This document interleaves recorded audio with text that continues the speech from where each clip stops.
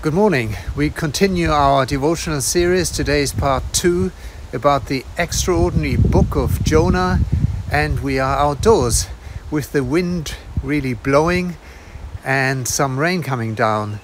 This of course reminds us of the last week when Jonah and the sailors were facing an incredible storm. The sea was getting rougher and rougher and the ship was about to sink. They felt trapped, and big time really trapped. So we then used our reflection to commit to God, because only with God rests hope and life. Well, today as we rejoin the story, we are still in the middle of a storm. It's all about the nature of God. Listen to this scene from chapter 1 of Jonah, verses 7 to 10. Then the sailors said to each other, "Come, let us cast lots to find out whom is responsible for this calamity." They cast lots, and the lot fell on Jonah. So they asked him, "Tell us, who is responsible for making all this trouble for us? What kind of work do you do? Where do you come from? What is your country? From what people are you?" He answered, "I am a Hebrew and worship the Lord, the God of heaven, who made the sea and the dry land." This terrified them, and they asked, "What have you done?"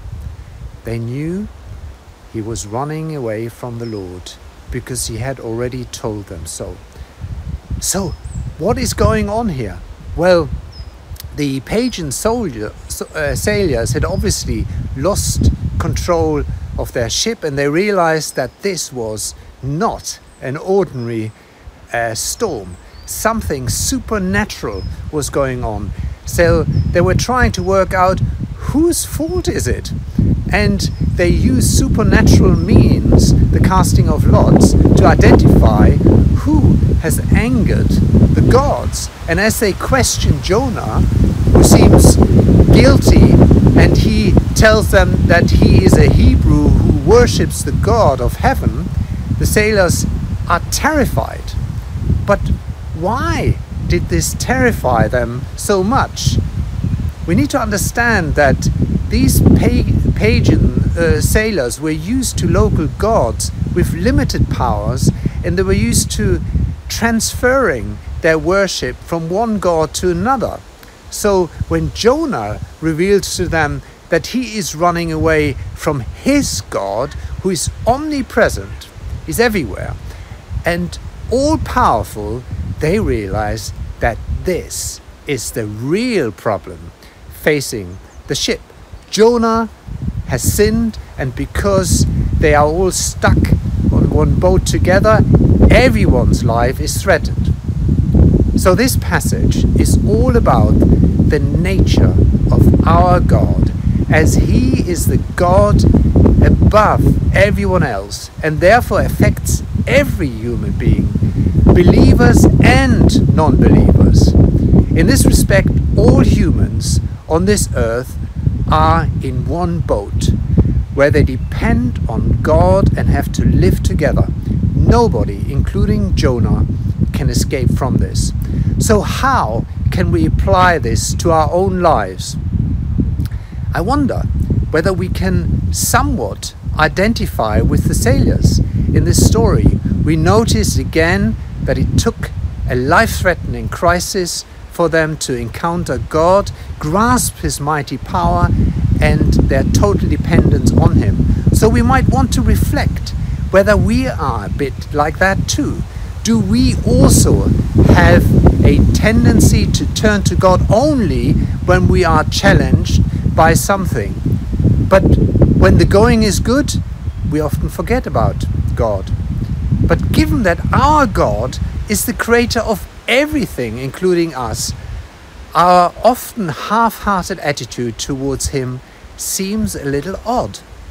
Why might that be? Maybe there are things that prevent us from building a strong relationship with God in our daily life. The pagan sailors worshipped other gods. So I wonder whether we also worship certain things in our daily life that prevents us worshipping the one and only God. Let's think about one thing that prevents us having a more intimate relationship with God and commit to dropping it, overcoming it, so that it is not an obstacle anymore between us and God. Let's pray. Father, we thank you that it is you who ultimately is in control of everything.